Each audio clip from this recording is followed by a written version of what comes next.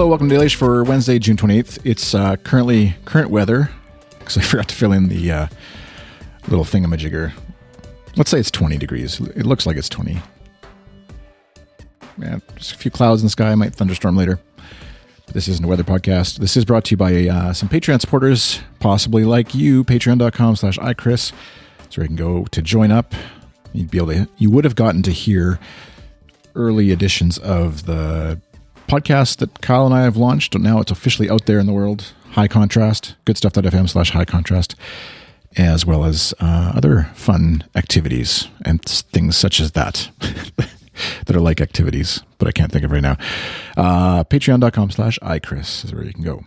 So yeah, like I said, new show is launched. I teased it or whatever last week. There's 2 episodes in the can, third one ready to go. Or maybe we put out all 3. I always forget which way we did it. No, all 3 are there, including notifications or frying pans can act as armor on your butt. Very descriptive titles and hopefully some fun conversation. We recorded a conversation yesterday for the episode 4. It's been kind of fun because we're doing it. Normally my motivation or my method with podcasting is like I want to record something and get it out in the world right away because I can't stand not having it, what I just talked about, if it was going to be on a podcast, have it out in the world. So I just need to get it out right away.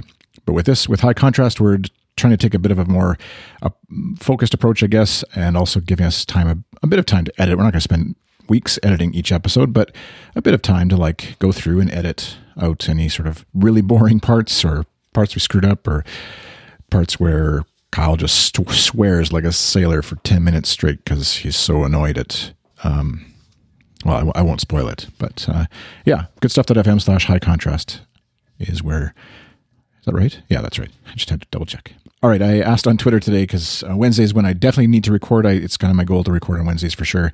I asked for any comments or questions people had that I should talk about. Matt at Matt McGee asked for Costco deals I'd recommend. So he's down in Seattle area somewhere.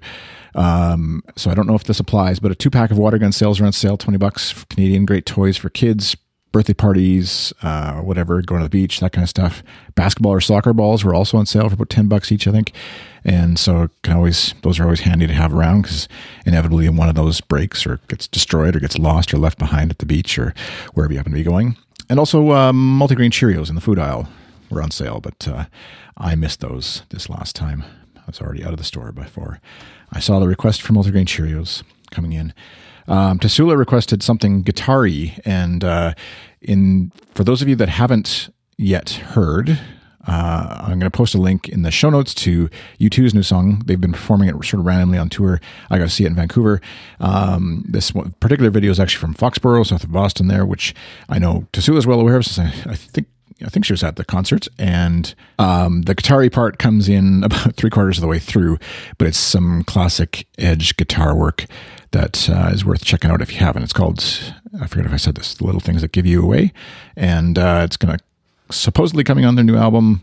Bono makes a little joke in the video about asking Edge if this album's actually completed, because apparently Edge has been tinkering with it, and so, but they've been playing at the end of concerts sometimes.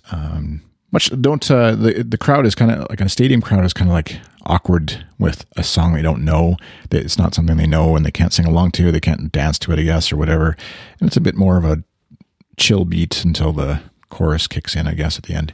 So don't judge the bystanders, I guess. Just listen to the music.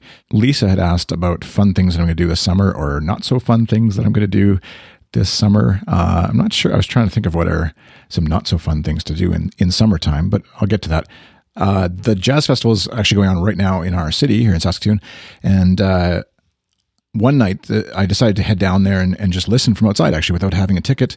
And it was really sweet. At first, just from across the river. And then I walked over and found a seat sort of right outside the hotel gardens where it's going on.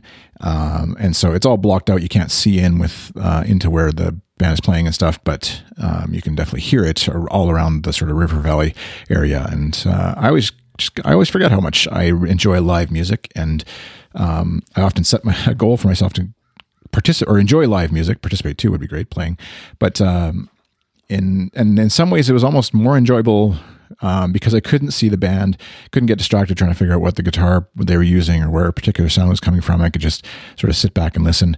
So I definitely hope to get out again before the Jazz Festival is over and take in some free music, because I don't have any tickets for anything. And other things I love to do in summer, biking actually is a thing I love to do. And it always takes me a while to get into shape enough to enjoy it each spring/summer. You may be surprised to know that sitting at a computer all day doesn't keep you in the best of shape if that's all you do all winter. And neither does drinking a bunch of coffee and or eating food and just sitting. It's weird. I don't know why it doesn't work. I keep trying it though. One of these years it's going to work. But I've been biking. I'll bike with the kids to school each morning and then go off on a quick loop around the neighborhood to sort of help me wake up in the morning. And then on weekends and stuff, we've been biking over to the park or gone on longer treks out to the river and university area, which are great for just kind of getting lost on a bike ride, not having to worry about traffic and stuff like that, because there's just lots of trails and things right around the river.